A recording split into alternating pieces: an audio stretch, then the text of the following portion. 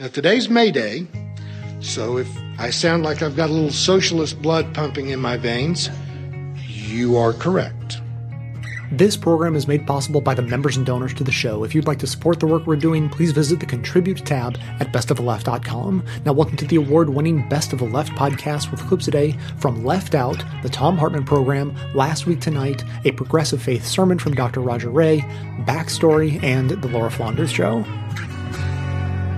So much going on in our economic lives. Left Out is our attempt at, one, picking up on the issues that don't catch traction in the mainstream press, and two, to provide deeper resources for further examination. In this first episode ever of Left Out, we thought it would be appropriate to examine the origins of May Day, or International Workers' Day. Here in the U.S., however, the official holiday of labor is in early September, namely Labor Day. According to the Department of Labor's website, quote, Labor Day, the first Monday in September, is a creation of the labor movement and is dedicated to the social and economic achievement of American workers. It constitutes a yearly national tribute to the contributions workers have made in the strength, prosperity, and well-being of our country. End quote.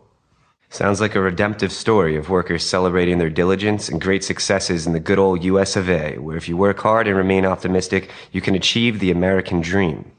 But I should note, or we should note, there is another holiday that isn't officially recognized in the U.S. that commemorates labor and working people, and that has a bit darker roots. In fact, the birth of Labor Day isn't as peachy and laudable as the official line would have us believe, either. In this first episode, we'll be talking to Jonah Walters. He's a researcher and writer at the magazine Jacobin, which offers socialist perspectives on politics, economics, and culture. His piece entitled Labor Day is May 1st was written in September of 2015, and it's available online if you visit jacobinmag.com. We caught up with Jonah Walters to talk to him a little about his informative piece and why it's so important to understand the history behind both of these dates. My name is Jonah Walters. I'm a writer at Jacobin Magazine, and I'm committed to building a socialist alternative to the status quo in the United States and worldwide.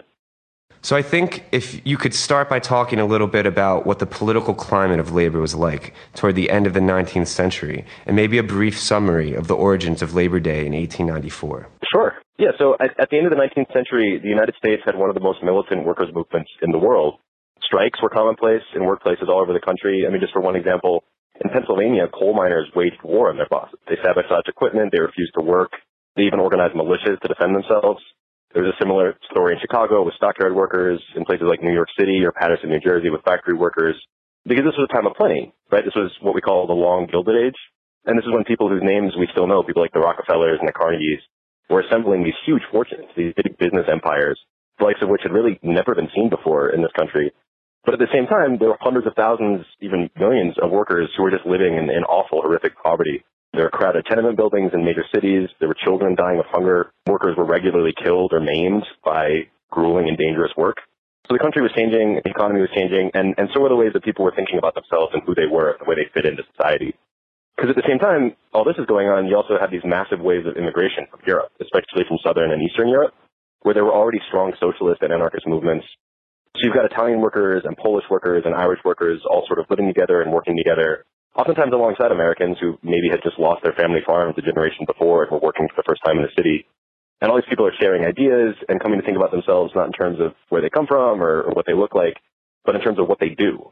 They're workers, they're the working class. I think it's also important to remember that at this time, the Civil War is still fresh in a lot of people's minds too.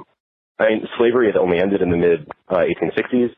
And I think for a lot of people, the struggle against wage labor was understood to be part of the same great wave of revolution that had ended slave labor in this country. Black socialists like W.B. Du Bois have pointed out that it was really the great general strike of the slaves that ended slavery, when hundreds of thousands of slaves walked off their plantations in 1863 as the Union Army got closer, essentially crippling the plantation system by withdrawing their labor. So clearly there were these world historical changes happening in the way society organized work and the way workers organized themselves. And I think a lot of 19th century labor radicals saw themselves as sort of continuing that abolitionist project of emancipation by fighting against their bosses in the factories. Now, Labor Day gets established in 1894, just after the Pullman strike, which was one of the great labor battles in American history, when the president actually ordered the National Guard to shoot striking railroad workers, and many workers were killed. So actually, Grover Cleveland, who was the president at the time, he signed the holiday into law just 6 days after that strike was brutally broken. And I think it's clear to a lot of workers, both then and now, that the holiday is kind of a deflection It's like a gesture that is meant to appease labor without really engaging any of its demands. I mean, just like imagine that it's an American president establishing a national holiday to honor labor while the organizers of one of the most important labor actions in American history are still sitting in jail and at least 30 workers are laying dead. So that's the context in which Labor Day gets established in this country. So expanding on the Pullman strike, maybe you could explain who Eugene V. Debs was. Why do you think it's important to include Debs in the American labor history? Yeah, so Eugene V. Debs was a really important socialist leader in American history. He ran for president as a socialist 5 times between 1900 and 1920, I believe, including running from prison. I mean, he won, I believe, almost 1 million votes while sitting in a prison cell for organizing workers in this country. And the way he plays into this story is because he was president of the American Railway Union during the Pullman strike. And just to give some background on the Pullman strike, basically the Pullman Palace Car Company was this big railroad manufacturer. They manufactured railroad cars in Chicago. In 1894, drastically cut wages and laid off a bunch of their workers in Chicago. And so 4,000 workers, a lot of whom actually lived in the company town of Pullman, Illinois, and were even more outraged because their rents were so high, they went on strike.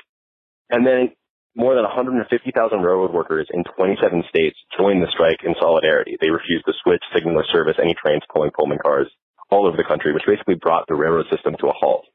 And suddenly, the American Railway Union, which was under the control of Eugene V. Debs, under the leadership of Eugene V. Debs, suddenly controlled the American railway system. And the strike escalated and became a really militant labor action. Obviously, we're talking about 150,000 workers on strike in 27 states. It's just, the scale of this thing is enormous. And it really pitted the railway workers under the leadership of Eugene V. Debs versus the capitalists, versus the big industrial titans who were allied with the government of Grover Cleveland. And eventually Cleveland he invokes the executive responsibility to deliver mail. That's his excuse for breaking the strike. He says that the president has to deliver mail. I need the railroads to do that. And so this strike is illegal and needs to be stopped. And so he musters this really heavily armed force of more than 14,000 U.S. Marshals, soldiers, and other mercenaries. And he breaks up the strike and arrests Debs and throws a number of other workers in prison after gunning down a bunch of workers in the street.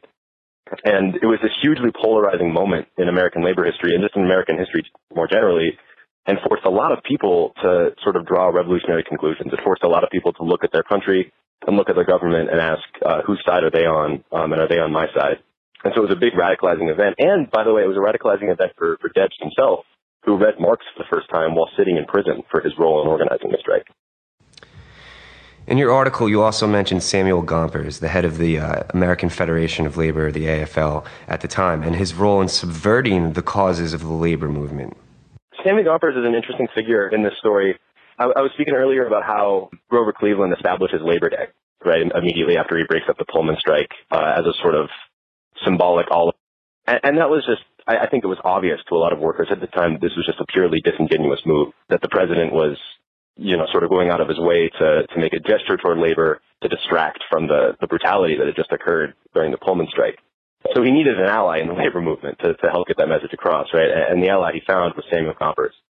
And Samuel Gompers is this guy who at the time was the president of the American Federation of Labor. He was actually a founder of the American Federation of Labor, which was a coalition of skilled workers. And it was really opposed to the kinds of organizing that socialist and anarchist organizations like the IWW or the Knights of Labor were doing, basically because they had different ways of understanding capitalism and understanding American society. Because Gompers, as a young man, he was actually a Marxist. He was a socialist. He came out of this radical cigar makers union on the Lower East Side in New York. But whereas, socialists like Eugene Debs read Marx and decided that the mass organization of the entire working class was the only way to oppose capitalism, Gompers drew a different conclusion. He read Marx and he decided that the only way for working class organizations to survive in the United States was to organize themselves like businesses and to act like businesses. And so part of what this meant was developing long-term, in fact, permanent friendly relationships with employers, with the bosses, and, of course, currying favor with the president and with government more generally. And this is a model, this is something people call business unionism, and it's very much alive today in the American labor movement, in which you see oftentimes a radical rank and file of union members on the ground and then a very conservative leadership that's incapable of putting forward bold proposals about the way the economy or the society should look. So Gompers actually gets on board immediately and with Grover Cleveland's Labor Day plans and supports the legislation establishing the holiday. In fact, Cleveland gives Gompers the pen he used to sign the holiday into law. And a few years later, Samuel Gompers writes a glowing editorial in the New York Times celebrating Labor Day as a new kind of holiday, a holiday that's not about celebrating man's prowess over man, in his words, which is an absurd claim because, of course, the American labor movement was all about contesting the very foundation of our society, the very foundation of American capitalism. And instead, the Gompers frames the holiday as a holiday of reconciliation and collaboration rather than struggle. Now, jumping forward a half century later, the Eisenhower administration instituted a holiday called Law Day on May 1st. How does the creation of this holiday reflect the fear and the threat still felt by the powerful sectors in relation to labor and what May Day had come to represent? So Eisenhower establishes Law Day on May 1st, right? And this is a holiday that's meant to celebrate the rule of law and its role in shaping American life. And his choice of day is interesting, right? He chooses May 1st, which of course is known to millions of workers all over the world as May Day. This is the International Workers' Holiday, which celebrates the labor movement and the workers' movement and the dream of a world and an economy organized to value human life over profit.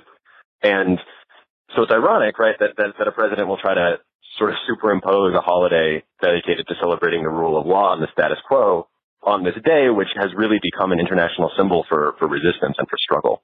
Yeah, and that's such an important point to make, I think.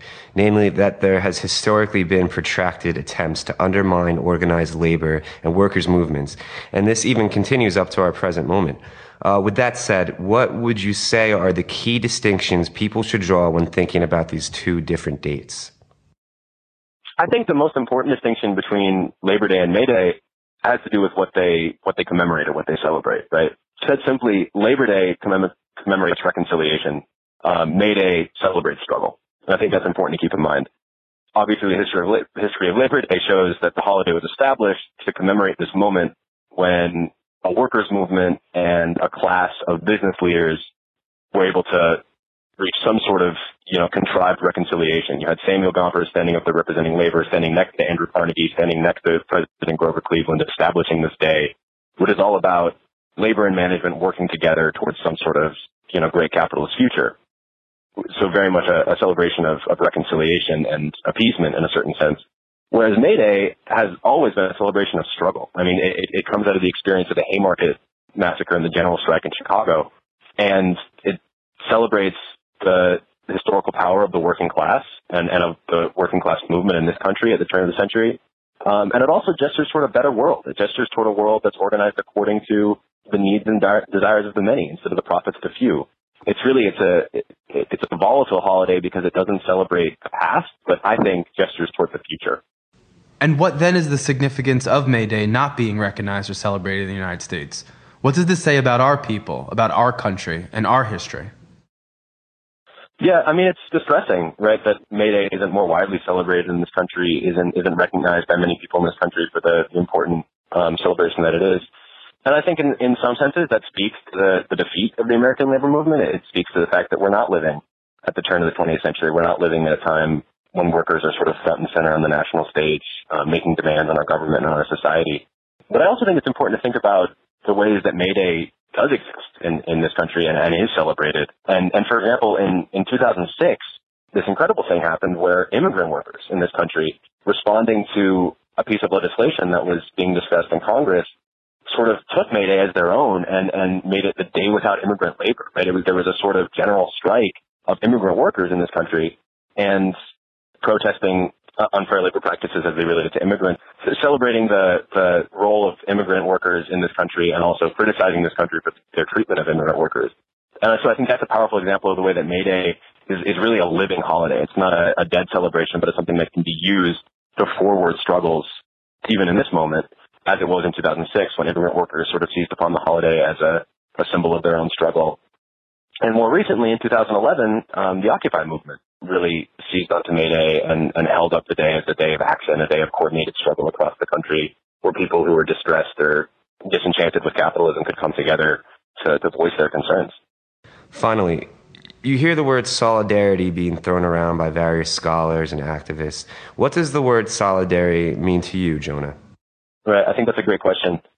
I think too often solidarity gets conflated with sympathy or with support. And I think that solidarity is actually a much richer concept, and a concept that has much greater political potential than just sympathy or support. When I think about solidarity, I think about stories like the Pullman strike or the Haymarket massacre and the demonstrations that came after, where workers saw, maybe railroad workers, they saw factory workers manufacturing railroad cars, and they said their struggle is also my struggle because we have the same enemy and we want the same things to change. And so I'm going to support them in place. I'm going to support them doing what I do. I'm going to withdraw my labor to support their withdrawal of theirs. So I think solidarity as a concept instructs us not just to look at in what ways do we sympathize with or in what ways do we support the actions of various, political actors in struggle, but actually demands something more of us. It demands of us to think, okay, how do I act collectively with people in struggle to advance a shared vision of a better world?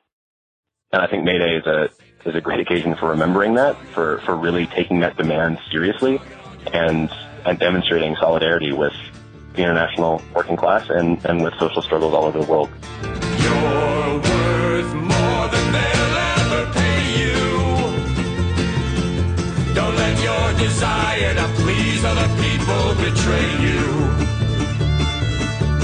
You may work for a day or a decade. Wake up feeling groggy and wondering if it was a fair trade. Well, we're polishing our nest eggs, we're checking our accounts, we're saving something for a rainy day. But the fabric and the texture and the color of our lives are things that we're so quick to trade away. If the price is right, then how come it's no comfort when I lie awake at night? Lie awake at night. Myra Bradwell was an amazing woman. She was born in 1831, lived through the Civil War. After she had been a school teacher, and in 1855, her husband became a lawyer. He was admitted to the Chicago bar. They moved to Chicago. He became a successful judge, and she became a lawyer. Right? She had 4 kids. 2 died at an early age. She's just an amazing woman. So she became a lawyer and applied for membership to the Illinois bar. And the Illinois State Supreme Court said, no, ain't going to happen. Now, keep in mind, at that point in time, and some of these may have been cleaned up a little bit by that, in part because Myra Bradwell helped rewrite the laws in 1868 about what women can own and what they can't own. But reading to you from my book, Unequal Protection, Chapter 2, The Corporate Conquest of America, this is right after, now corporations have been given personhood, and African-American men have been given the right to vote. So Sarah Bradwell, at this time, a married woman was not allowed to make out a will because she was not allowed to own land or legally control anything else worthy of willing to another person. Any property a woman brought into the marriage became her husband's at the moment of marriage and would revert to her only if he died and she did not remarry. Even then, she would get only 1/3 of her husband's property, and what third that was and how it could be used were determined by a male court-appointed executor who would supervise her for the rest of her life or until she remarried. When a widow died, the executor would either take the property for himself or decide to whom it would pass. The woman had no say in the matter because she had no right to write a will. Women could not sue in a court of law except under the same weak procedures allowed for the mentally ill and children supervised by men. If the man of a family household died, the executor would decide who would raise the wife's children and in what religion. She had no right to make those decisions. If the woman was poor, it was a virtual certainty that her children would be taken from her. It was impossible in the new United States of America for a married woman to have legal responsibility for her children, control her own property, buy or sell land, or even obtain an ordinary license. So anyhow, Sarah Bradwell takes this to the Supreme Court in Illinois saying, I want to be a lawyer. I'm fully qualified. I can pass the bar. And this is what the Justice Joseph P. Bradley wrote in his decision, 1873, Bradwell v. Illinois. The family institution is repugnant to the idea of a woman adopting a distinct and independent career from that of her husband. So firmly fixed was this sentiment in the founders of the common law that it became a maxim of that system of jurisprudence, that a woman has no legal existence separate from that of her husband, who is regarded as her head and as her representative in the social state. So, in other words, women came to the court and said, hey, can we have some of that personhood? No. Women didn't get personhood until 1920, and it took an amendment to the U.S. Constitution to do it, just like giving African Americans personhood in the 1870s. Took 3 amendments to the Constitution. But it happened much later for women.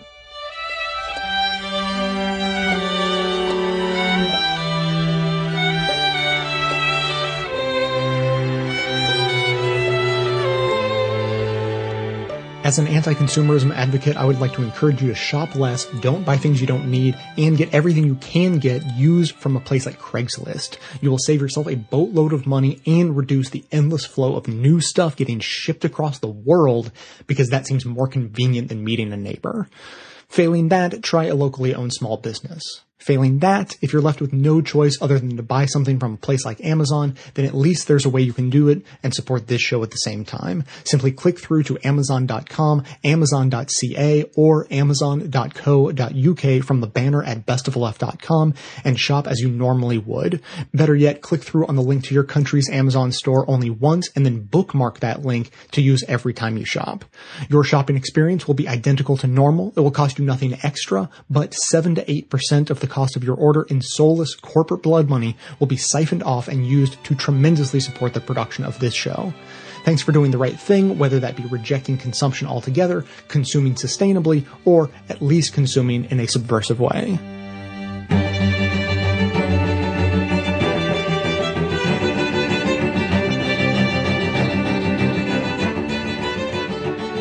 International Women's Day, the day that men with girlfriends wake up, see the words International Women's Day trending on Facebook and suddenly wonder, shit, do I have to do something right now? It took place on Tuesday, and around the world, countries celebrated with varying degrees of success. For instance, in Russia, where it's observed as a public holiday, Vladimir Putin went on TV with a message for women.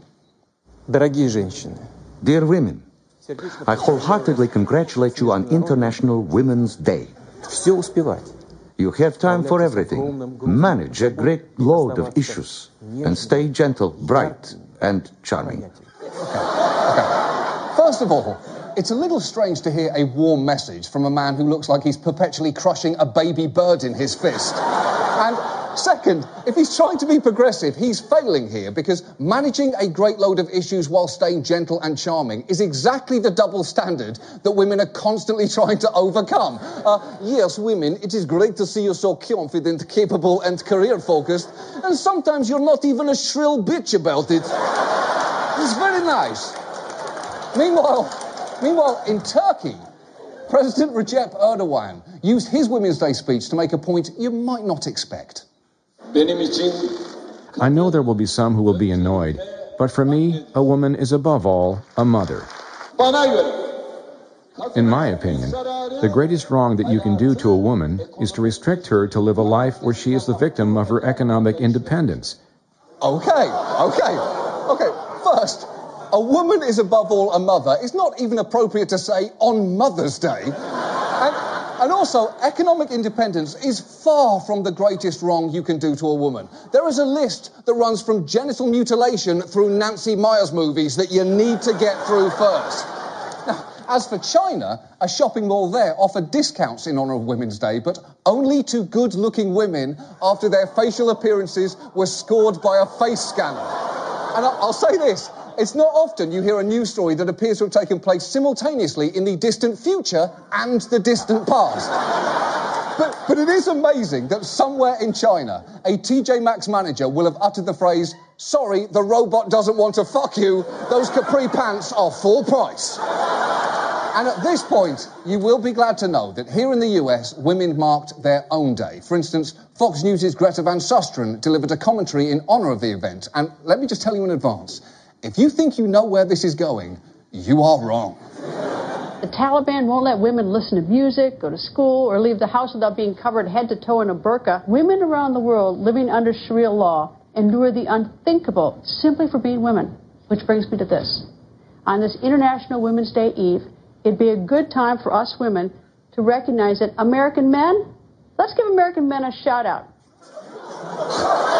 Yes, Greta Van Susteren marked International Women's Day with a shout out to American men for being better than the Taliban. I didn't even know this was possible, but I'm pretty sure she just leaned out. And she wasn't even done. Things aren't perfect. For instance, we still don't have equal pay for equal work, but American men are by far, very by far, the best men on the planet. And we American women, we may not say it, but we know that. And American men deserve to hear that from us. You know, there may be no more fitting tribute to the state of women internationally than someone giving men credit for doing basically nothing.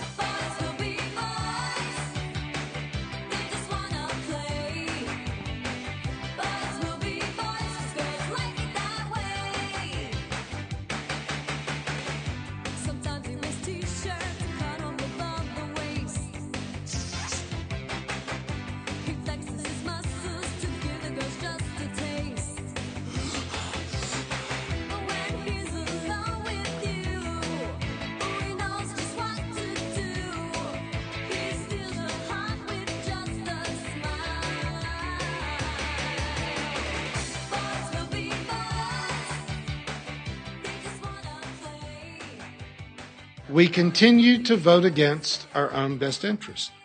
Corporate profits have trumped our obvious concern for preserving our environment. Though my kin in Appalachia wanted to defend their coal mining jobs, the coal companies have managed decade after decade to make those coal mining jobs worse. There is not now, as of this year, a single union miner in the state of Kentucky. Labor unions are gone in the coal industry in Kentucky. Now, today's May Day, so if I sound like I've got a little socialist blood pumping in my veins, you are correct. May Day is a workers' holiday in most of the world, but not here in the USA, where our government has specifically worked hard to keep May Day from becoming a recognized holiday.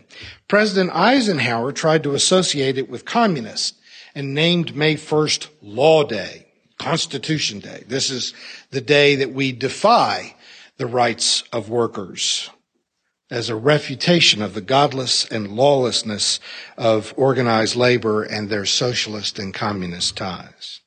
Along with many other industries, the mines have managed to break the unions, cut out pensions, health benefits, lowered salaries, and now in my native Kentucky, they are considering importing miners from Kazakhstan as guest workers because they're used to being abused. A few years ago, when 29 people died in a mining accident in West Virginia, there was finally a substantive investigation that revealed that more than 50 people had died due to deliberate safety violations in the company managed by Donald Blankenship. When Blankenship was made aware that their mining pollution had fouled the water of the entire region, he responded to that news by having his company build a private water source for his house without doing anything to address the poison in the rest of the water system.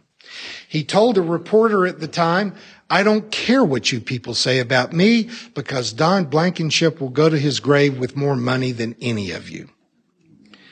When he was finally forced to resign from the Massey Energy Company, he gave himself a $12 million golden parachute. I don't know if even that could have happened, if he could have been forced out of Massey, if coal prices hadn't begun to exceed the price of natural gas. But at least Blankenship has been put on trial and been found guilty of intentionally. These safety violations were not simple accidents of oversight. They purposefully put people in the mines to call and warn people when inspectors were coming.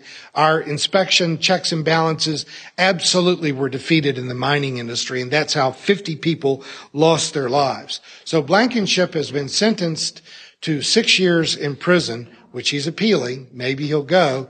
And he's been fined, get this, $250,000.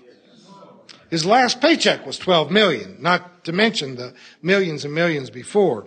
So he's been fined $250,000 out of all the millions that he's been paid, and may have a prison sentence of 6 years for creating the circumstances that resulted in 50 deaths and poisoning the water supply of hundreds of thousands of people. Now, imagine if some Muslim terrorist had attacked West Virginia, killed 50 people, and poisoned the water supply. How would we have responded? I mean, really, what would we have done? So you see, when crimes of this magnitude are done by a group of people that we can label terrorists, we are literally willing to go to war. When, however, it is done in the name of business, when safety violations are committed to cut costs, even when you know it's going to kill people, when environmental corners are cut to make a bigger profit, to pay a CEO multi-million-dollar bonuses, we can hardly muster the moral outrage to discuss it. And there has been more in the media about Jessica Simpson gaining weight than there has been about the crimes of the coal industry. The corporate bosses in the energy field, if I may quote Jim Hightower twice in one sermon, they all think that they're the top dogs, and they think we're all fireplugs. They truly don't see any moral problem with treating us in this way.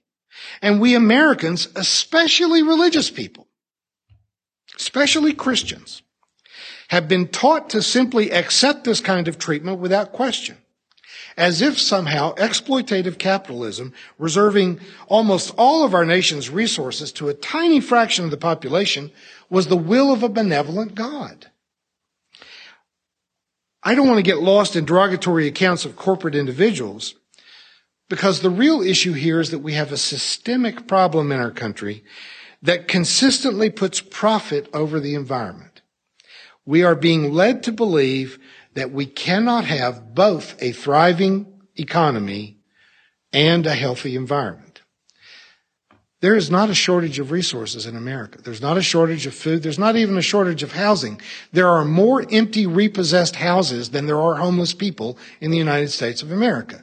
We do not have shortages except of morality. We have enough for everyone to lead a decent life if we could only choose to do it. You can feel the frustration in the quote we used as our wisdom lesson today from Gus Speth, who said, "I used to think that the top environmental problems were biodiversity loss, ecosystem collapse, and climate change. And I thought that 30 years of good science could address those problems, but I was wrong. The top environmental problems are selfishness, greed, and apathy. And to deal with that, we need a cultural and spiritual transformation. And we scientists don't know how to do that." The spiritual communities in our nation, our churches, our synagogues, our mosques, are the places where we must teach the morality of a well-reasoned relationship between the economy and the environment. Capitalism doesn't have to be evil, but unbridled capitalism is not morally different from cannibalism. There is a way to regulate the economy to serve the majority of the population and not just the few who have inherited a top position.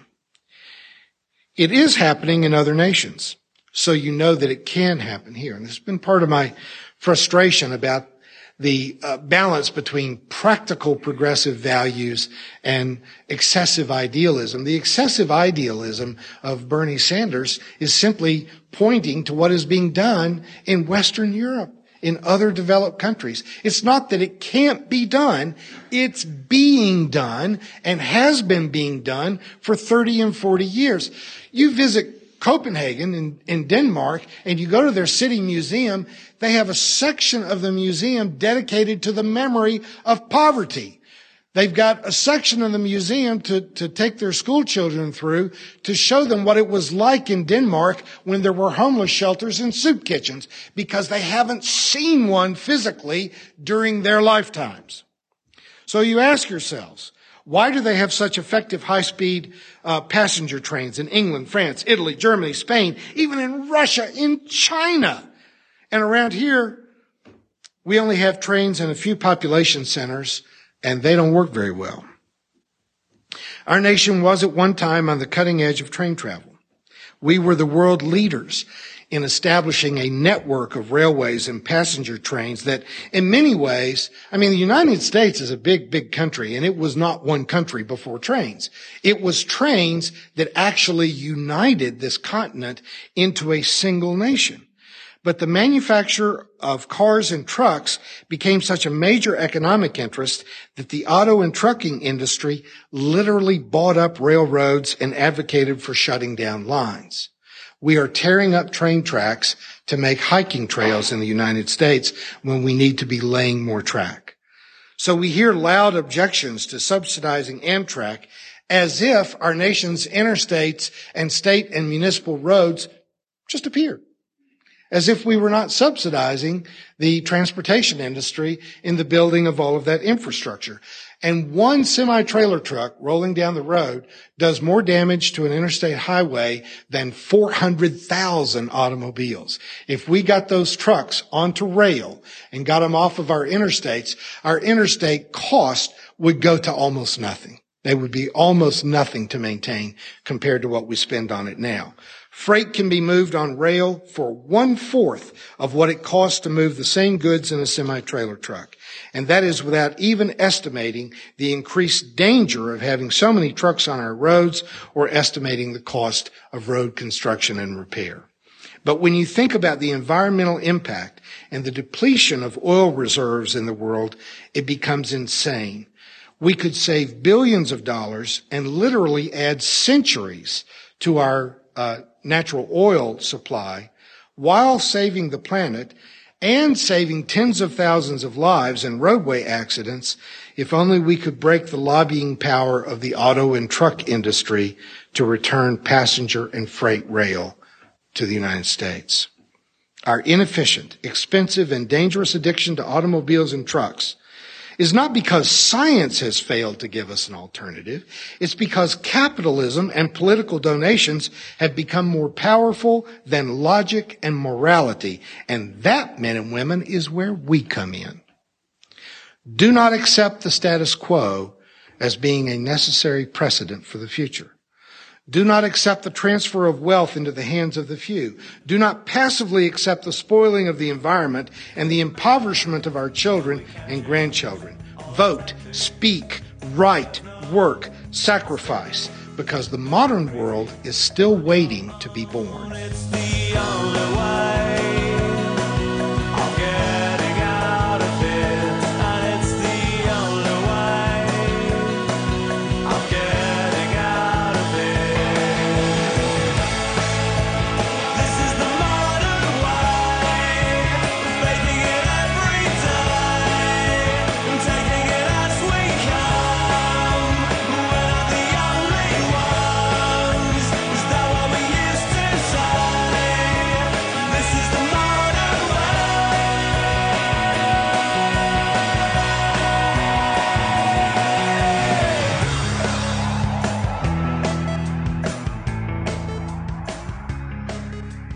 100 years ago, this May, Congress passed a law designating the second Sunday in May as Mother's Day.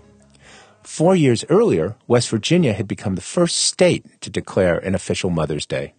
Why West Virginia? Because that was the home state of Anna Jarvis, the mother, if you will, of Mother's Day. Her story is both little known and tragic, meaning that it's right up the alley of our friend and fellow history podcaster, Nate DeMeo. Here's Nate. Anna Jarvis loved her mother. And because she loved her mother so much, mothers around the world get flowers and cards and candy and hugs from their kids every May, which must have Anna Jarvis spinning in her grave. She was born in 1864 in West Virginia to a woman whose name was also Anna Jarvis. And her mother, Anna Maria, to her daughters Anna Marie, was a remarkable woman. The elder Anna was a feminist and a progressive and a bit of a socialist before any of those words meant anything. In Virginia, in the middle of the 19th century, back before the phrase West Virginia meant anything, she traveled throughout Appalachia, organizing women's groups, teaching them about basic health, and how to demand workers' rights after teaching them what those rights were in the first place. During the Civil War, she brought women together to tend to sick and wounded soldiers, regardless of whether they wore blue or gray.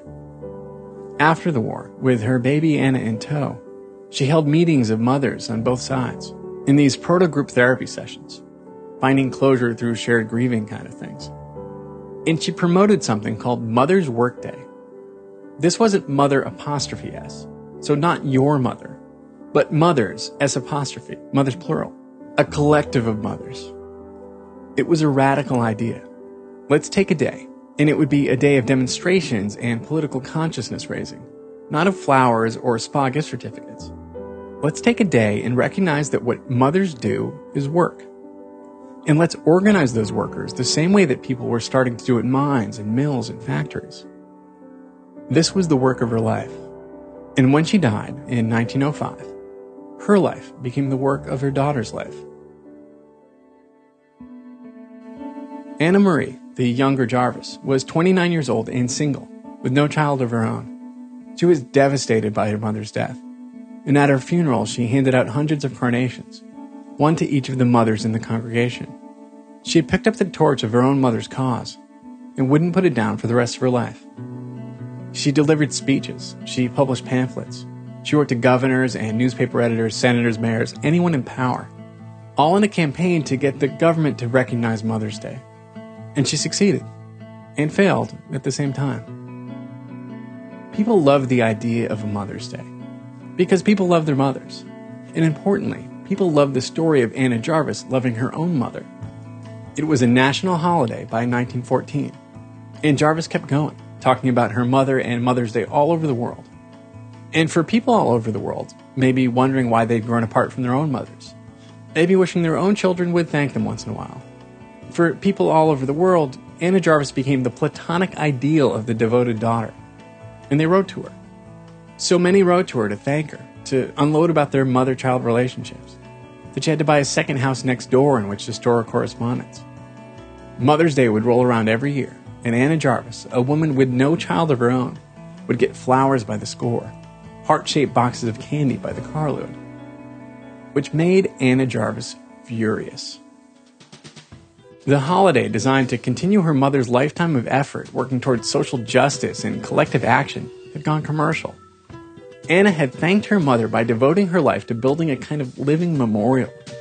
And it felt like all she'd accomplished was making it easy for people to go and thank theirs with a prepackaged sentiment and a penny greeting card. And so she railed against it for the rest of her life, spending all of her modest savings on campaigns against the commercialization of Mother's Day, filing lawsuits to stop celebrations, condemning confectioners, fighting florists. But the candy kept coming, and the flowers didn't stop. And when she died, penniless and blind, in a state sanatorium in Pennsylvania in 1948, her room was filled with Mother's Day cards.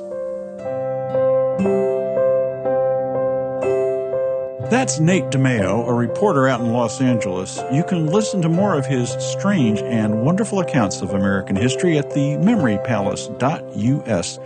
We'll link to it from our own site, backstoryradio.org. Wow. I think we can just end our show and present that as American history in a nutshell. Workers, commercialization versus the individual, and the notion that mothers' work drops out, mothers collectively, and, the daughter's devotion to mother, the individual, reigns supreme. That, too, is another theme in American history. Can you rewrite history? Can you bury the past? Will you suffer the truth or deny it from the inside? Can you rewrite history? Will you try to play God? You could master desire, but you know you can't keep up the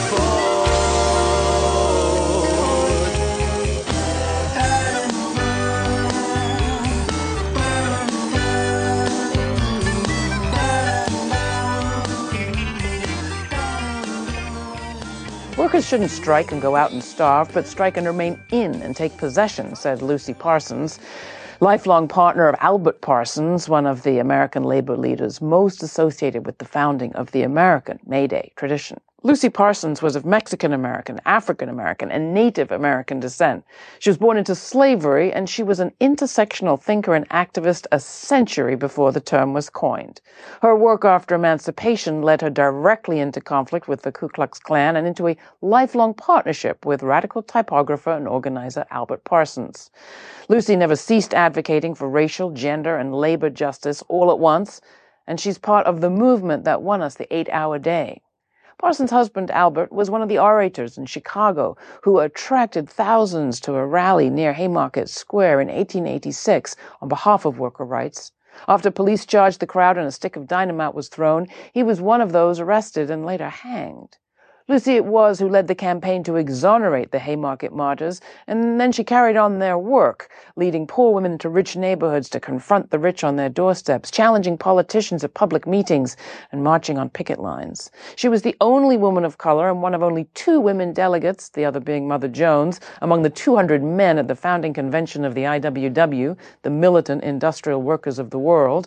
There she was the only woman to give a speech. She called women the slaves of slaves and urged the IWW to fight for equality and assess underpaid women at a lower rate for union fees. She also called for the use of nonviolence and occupation of the means of production. You can see her principles in the sit-down strikes of the 1930s in Detroit, the civil rights movement of the 50s and 60s, and the Occupy movement of today. She died in 1942 in a house fire at the age of 89, but in the celebration of May Day, her work endures. Long may her intersectional spirit live.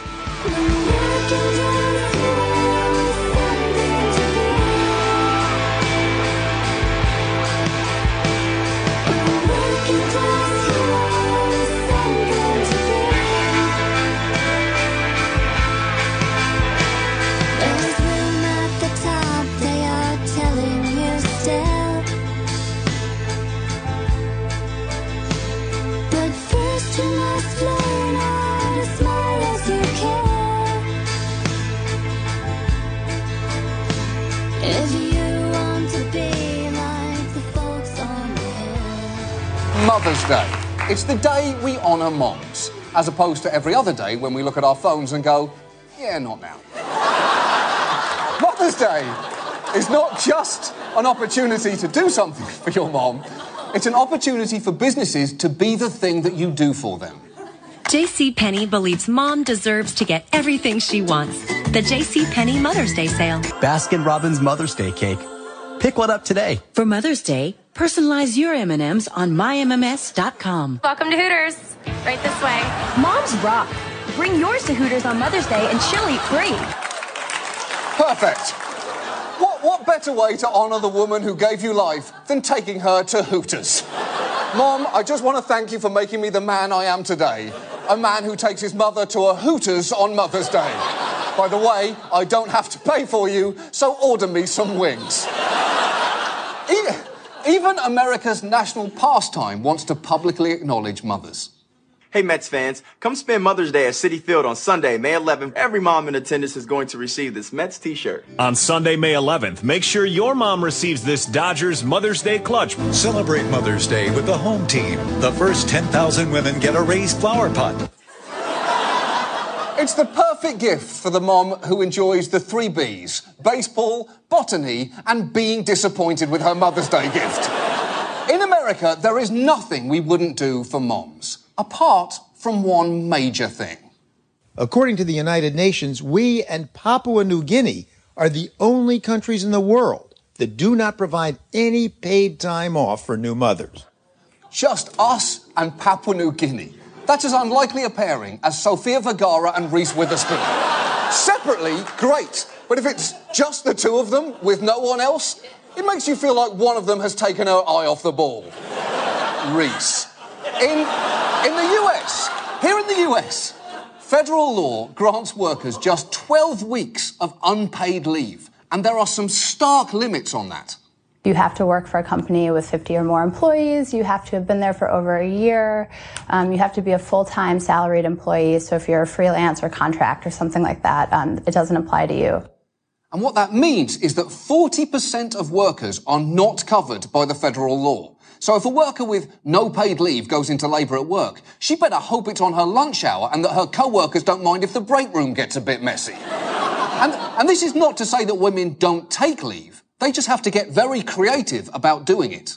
What we have right now, women do take maternity leave. It is oftentimes unpaid, and it is through a patchwork system where they use up their vacation time, they use up their sick days. One woman I talked to put her maternity leave essentially on her credit cards. Now, sure, that sounds bad, but on the plus side, think of all the points she earned towards vacation she can't now take because she has a fucking baby. This is not how it's supposed to work. Mothers shouldn't have to stitch together time to recover from childbirth the same way that we plan 4-day weekends in Atlantic City. Oh, I'll take a vacation day Thursday, call out sick Friday, hit the slot Saturday, win big Sunday, and I'll never go back, baby. Woo! And look, there are women who want to get back to work as soon as they can, and that's obviously fine. But for many women, the current situation forces them to return well before they want to, like this new mother. Right now, I'm using the family medical leave for my time. It's not paid, and it'll guarantee me my position back only for 12 weeks. I see myself probably maybe like a month. I don't see myself taking longer than that. I don't know how I could take longer than that. So probably like a month. That is a woman who deserves real gratitude in the form of a Tampa Bay Rays flower pot, just to help her and the baby. And that's if your pregnancy goes according to plan. If a baby's born prematurely, parents can be forced to make some truly heart-wrenching choices, like Selena Allen, whose baby was 6 weeks premature and who knew that she could only afford to take 4 weeks off in total. We decided the best thing we could do is to spend the 1 month with Connor when he's home with us. I gave birth on Wednesday, and on Monday, I went back to work. It was like a piece of me got left in that hospital, and now I had to pretend that I'm okay. Okay, that's terrible. Although I will say, you have definitely got everyone's bullshit what I did over the weekend story beat. Oh, really, Carol? Skydiving? That's interesting. I dropped a baby from my innards and I was forced to leave it right there in the hospital for financial reasons. But go ahead, tell me what you had for brunch the next day. You had waffles? You're incredible, Carol. That's a great f***ing story. And look, I don't mean to suggest that this is an issue that only mothers should have to think about. Family leave should be thought of as an option for both parents, which will take some cultural adjustment. Look at Major League Baseball, which offers all of 3 days off to players who become fathers. But when one of them, the Mets' Daniel Murphy, actually took it, this happened. This week, sports radio skewered him for missing the first 2 games of the season for his son's birth. You get your back to your team when you play baseball. That's my take on it. There's nothing you can do anyway. You're not breastfeeding the kid. I was said C-section before the season starts. I need to be at opening day. Oh, good luck selling that to your wife. Listen, babe, I know I play 162 games in a season, but I can't miss a single one, so let's cut that thing out of your belly so I can wear my baggy pajamas and swing a cone of wood to make a ball go far. So why do we have this system in the United States? Well, for a start, employers tend to fear any sort of mandate. But when it comes to family leave, any fears do tend to be overblown. Look at the way that lawmakers discussed our current 12 weeks of unpaid leave system back when it was proposed in 1993. I want to make sure that all of you who will vote for this have no illusions. This bill will cost jobs. Today, America's businesses are already saddled with too many suffocating regulatory burdens. Now is not the time to shove restrictive federal mandates down the throats of American businesses and American families. This bill is unfair, anti-business, anti-growth, invasive, deathly expensive.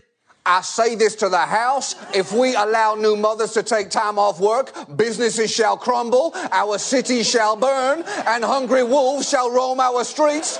I'm not anti-mom, I'm anti-wolf. That's all I'm saying. No to wolves! No to the wolves! Think about the wolves! Now, that bill obviously passed, and a 2012 survey found few work sites reported negative effects of complying with the law. So we thought the bill would kill us, but instead we just got used to having it around, like an irregular mole or a new stepdad. I don't know why I was so afraid of you, Gene. You were fine. Now, some people might argue, but that was unpaid leave. Paid leave is too onerous. But is it? Because back in 2002, California passed a plan providing 6 weeks of partially paid leave funded through a small payroll tax. Essentially, it was an insurance plan that would cost employers little to nothing. But all the same fear-mongering took place, and in the end, this happened.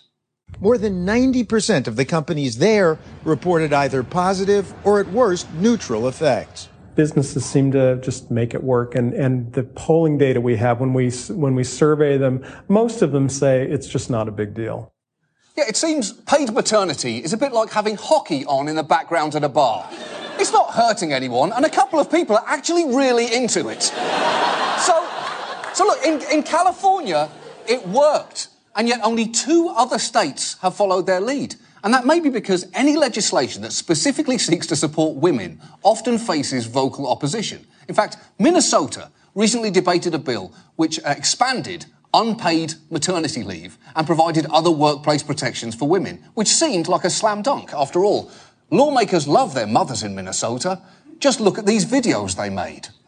Hi, Mom. Happy Mother's Day. Whether it's one day or all year round, frankly, we should be thanking our moms. Happy Mother's Day to all mothers in Minnesota. And thank you. And do I talk about my mom or the mother of my children? I love them both. She always said there's 2 sides to every story.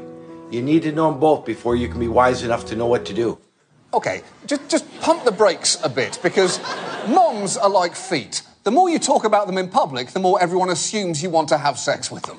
So just don't. Still, it is, don't think too much about that. It is interesting that Representative Dan Hall's mother taught him that there's 2 sides to every story, because you might like to know that he and every other lawmaker you just saw voted against that bill. And you can't have it both ways. You can't go on and on about how much you love mothers and then fail to support legislation that makes life easier for them. In fact, until we, as a country, do something to address this should be the only message that we're allowed to send on Mother's Day. Mothers. We owe everything to them. They gave birth to us. They nurtured us. They made us who we are. And this Mother's Day, we have just one thing to say to all the mothers out there. Get the f*** back to work. Seriously, get back to work now. Because unless you can personally afford to take the time off you want, we're gonna need you to get your exhausted ass back to work and show us that can-do attitude that moms are famous for. We do anything for our moms. Up to, but not including, paying them to stay home for a while after pushing a human being out of their body. But we do want to say thank you. And what better way to thank us for thanking you than maybe turning up on time once in a while? We appreciate you, moms. That's why we're happy to allow you to bring that weird donut cushion to work, just so long as you promise not to tell us what it's for. And if you need to find a place to pump breast milk, well, no problem. Either use the break room, or even better, why not get some fresh air? You'll be more comfortable out there. It'll be like a picnic.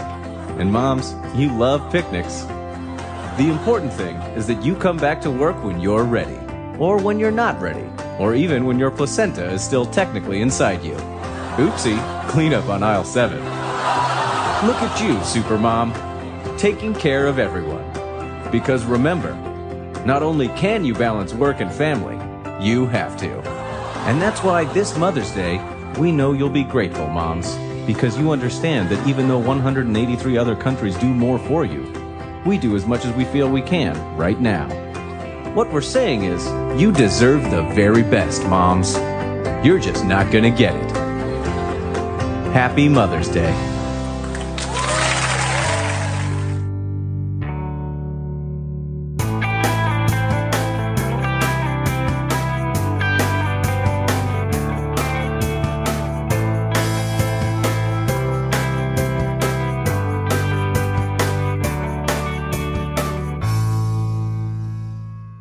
We just heard clips featuring Left Out. That's a new podcast from the same people who bring us Economic Update with Professor Richard Wolff and everything going on at democracyatwork.info.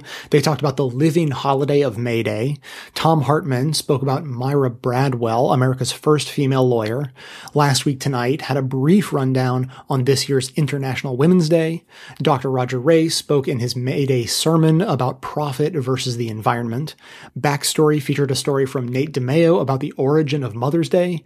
Laura Flanders told us about Lucy Parsons, who helped inspire May Day. And finally, John Oliver on Last Week Tonight highlighted the enormous disparity between our praise for our mothers and what we're actually willing to do for them. You can find links to each of these segments in the show notes for easy reference and sharing. And now we'll hear from you. My name is David, and I live in Tennessee. And as a red state progressive, I'd like to say to all the people who strongly support Bernie Sanders, like I do, that I'd like to suggest that if you really don't want to vote for Hillary when the election rolls around, that you go and vote and write in Bernie. And then while you're there, vote for the most progressive possible down-ballot candidates that there are available. And if finding out who those people are or just going to do that seems like too much trouble, we're not potentially rewarding enough for you to go to that much trouble, then how much do you really care, okay?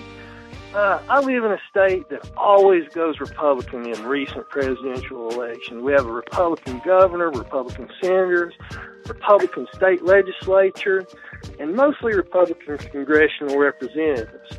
If I let the unattainable ideal of what I would like to see happen prevent me from voting for the incremental improvements that are possible when I go to vote, it wouldn't even be worthwhile for me to vote at all.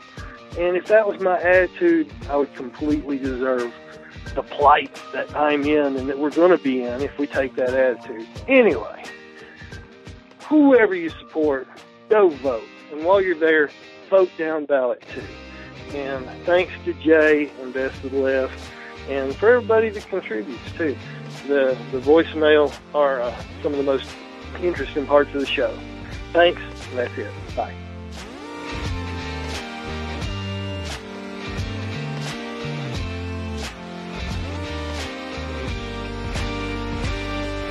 Thanks for listening, everyone. Thanks to the volunteers who helped gather clips to make this show possible. Thanks to Amanda Hoffman for all of her work on our social media outlets and activism segments. And thanks to all those who called into the voicemail line. If you'd like to leave a comment or question of your own to be played on the show, simply record a message at 202-999-3991. Now, mercifully, the number of calls coming in on voting strategy and theories of change has slowed to a trickle. So I want this to be the end of that conversation, but I just want to put a much finer point on one aspect of this conversation before we put it to bed. And instead of me talking for a while, I'm just going to let this play out in the form of 3 clips. One is a refresher on a message that I played in the middle of last month. This came in from a trans woman who was calling to express her opinion about how to vote and why it was important to her. So here are just the highlights of that call. Hey, Jay, this is Marty. I am a trans woman from Madison, Wisconsin. Generally, I agree with Elon James White about a lot of things, but this whole kind of black and white attitude about either they earn your vote or else, this binary choice, I don't think you can, as a trans person myself, I can't afford to do that. I can't afford to have 8 more years of George W. Bush, because as a trans person, this isn't just some fuck it decision. It has an effect on my life, on my security. And to make it some macho, you either earn my vote or forget it, you can't do that in this especially this election cycle, you're talking about candidates that for LGBT people, especially like Ted Cruz, they're scary. Their positions are scary. They want basically to make me going to the bathroom illegal because in one place I'll get beat up and in the other place I'll get arrested. What kind of choice is that? Okay, now secondly, I have a brand new voicemail. I'm going to play it in its entirety, hasn't been heard before, and I want to preface it by saying that this is the only message I have heard on this topic that I think is completely intellectually consistent and actually thinks through the ramifications of what this caller is advocating for and defends the point. A lot of people come to the same conclusion, but they don't take it to its logical conclusion and defend that logical conclusion, and this caller does. Hi, Jay. It's Austin from out here in Bakersfield, California. I'm wanting to weigh in here on some of the discussion as far as a method of change and how our voting goes. Living out here in California, I understand that, my vote is more than likely going to Hillary Clinton, or my state is going to Hillary Clinton as it is. I just have a severe problem with that. I'm one of the detractors that will probably end up voting for Green Party in the national election, and I have a couple of reasons why. My main issue is I have felt as if I've been bullied and cajoled into voting for Hillary Clinton by the Democratic establishment pretty much since the beginning of the primaries began. Both the advertising and the way in which the Democratic news outlets have spoken about Bernie Sanders and other candidates, basically disparaging them in comparison to Hillary Clinton, has really left a real sour taste in my mouth because it doesn't really leave, for most people who don't do research, further research than just the daily news, it really leaves an impression in people's minds that Hillary Clinton is the presumptive candidate and everybody else is unrealistic, which we've heard over and over again, that Bernie Sanders is not realistic to vote, or is not realistic to get elected. This idea that we have to vote for the lesser of two evils, even if that person, Hillary Clinton in particular, doesn't represent our ideas, is absolute nonsense. The way that the Democratic establishment frames the election is that you either have to vote for Hillary Clinton or you're allowing a Republican to win. In my opinion, I think it's high time that Democrats, true Democrats, liberal Democrats, let a Republican win. It is time that liberals show the Democratic center-left, that they are no longer in the majority, that they are the minority, and that they do not get to continue leading us by the nose to whichever candidate they choose. You see this both on the Republican side and on the Democrat side, to be honest. The establishment basically is our version of the Chinese Politburo, that they pick two candidates for us to choose from, and we just pick whichever one is the least repulsive to us. To go on with the leading by the nose, you can lead a horse to water, but you can't force him to drink. And right now, what we've been seeing for the last so many years is that the Democratic establishment, the establishment in general, not even the Democratic establishment, the establishment in general, has been forcing us to drink. And by voting for their chosen candidates, we are drinking. We are choosing to drink. We need to reverse this role. We need to, as American citizens, we need to reverse this role and show that if our political parties are not going to support the candidates that we choose that represent our ideas, then those political parties will no longer be in power. So instead of us being the horse, the political parties need to be the horse. Jay, I appreciate everything you do. Love the show. Keep it up. And hope that everything goes well in November.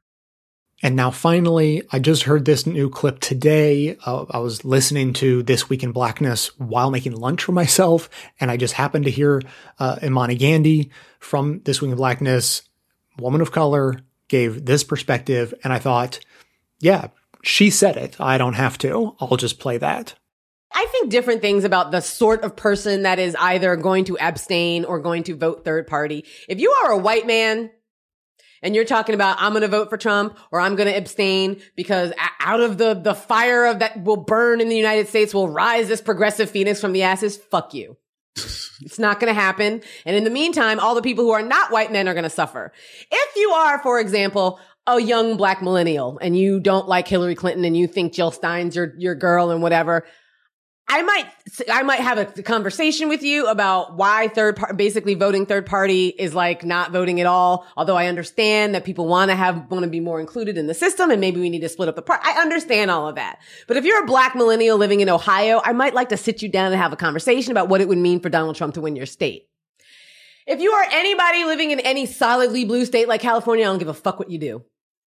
Yeah. But honestly, if you are a white guy and you are out on social media or anywhere advocating for Donald Trump, as Salon.com keeps publishing this jackass, Walker Bragman or something, who literally made the claim that if we just let Trump win, then in 2020, shit's really going to pop off for Democrats. That has never happened. People said that in 2000. We lived through 8 years of Bush, and what did we gain? A multi-billion-dollar war that killed millions of Iraqis, thousands of Americans, and for what?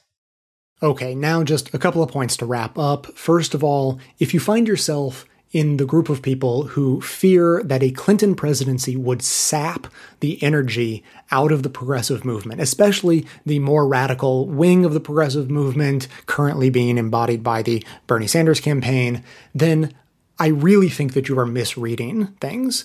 Because first of all, as Imani was just saying, we had 8 years of George W. Bush, a disastrous presidency filled with illegal wars. If any presidency in living memory should have elicited a radical change, that was it. And yes, Obama certainly made himself sound like he was somewhat of a radical change, but he turned out to be an incredibly moderate Democrat. So first of all, the strategy of let's make things worse in the hope that that'll make things better, I think is misguided for that reason. Secondly, though, under a Democratic presidency, under this moderate Democratic president, we've had things like the worldwide movement against climate change, sort of spearheaded by 350.org. We have had Black Lives Matter in this country fighting for racial justice. We've had Occupy Wall Street fighting for economic justice. And then we've had the whole progressive movement come together and propel Bernie Sanders to more victories than anyone gave him a chance of receiving. And all of that happened under a Democratic presidency. So clearly, the progressive movement has not been sapped of its energy. People aren't just sitting back saying, oh, well, it's okay. We have a Democrat in office. We don't have to do anything. That is obviously not the case based on what has actually been happening over the last 8 years. Now, secondly, to get back to the main point being made by those clips that I played, I have a friend of mine, personal friend, who actually espoused basically the same idea that we heard from Austin, that, you know what, I do think that we should rally against Hillary. I actually think that it would be better to have a Republican in office, not because he thinks that a Republican would have better policies, just the opposite. He thinks that a Republican would make things so bad that it would cause an absolutely ground-shaking revolution to happen. And aside from the fact that there's no evidence that that could or would happen, the point that I made was, well, that kind of sounds like that old quote from the Vietnam War. Well, we had to burn down the village in order to save it. And his response was, well, yeah, sort of, but hopefully we don't have to burn down the whole village, maybe just a few huts. And the key thing to remember is that those huts belong to actual people, and we know who those people are.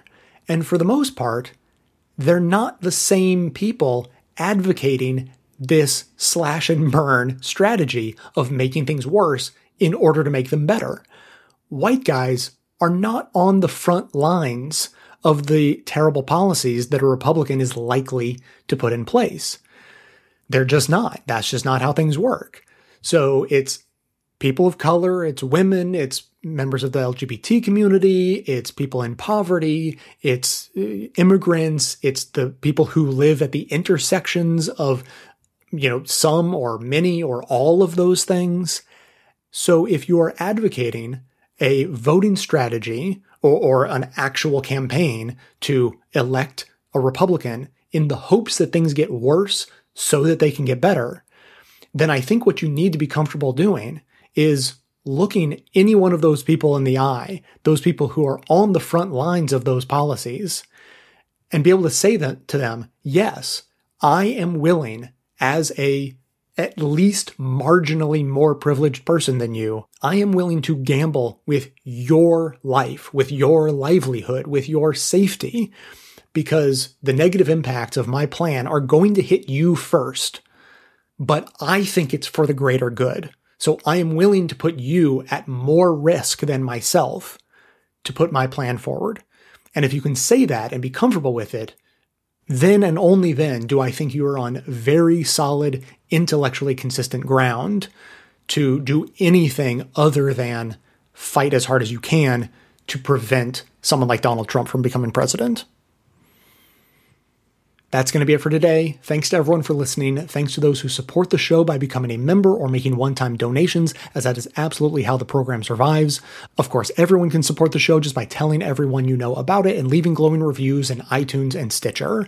Help us in our mission to aggregate and amplify the best progressive media by joining up with us on Facebook and Twitter, and especially on Facebook, setting our page to see our content first so that you will actually see it. Otherwise, the Facebook algorithm just sends it into a black hole and no one sees it. You can get all of the great quotes and clips that we put up there and share those with your networks. And then for details on the show itself, including links to all of the sources and music used in this and every episode, all that information can always be found in the show notes on the blog. So coming to you from inside the Beltway, yet outside the conventional wisdom of Washington, D.C., my name is Jay, and this has been the Best of the Left podcast, coming to you every Tuesday and Friday, thanks entirely to the members and donors to the show from bestoftheleft.com.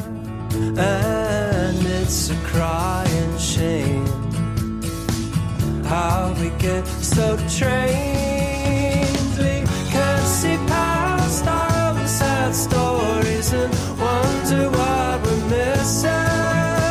We can't see past our own sad stories and forget how to listen. We can't see past our own sad stories and wonder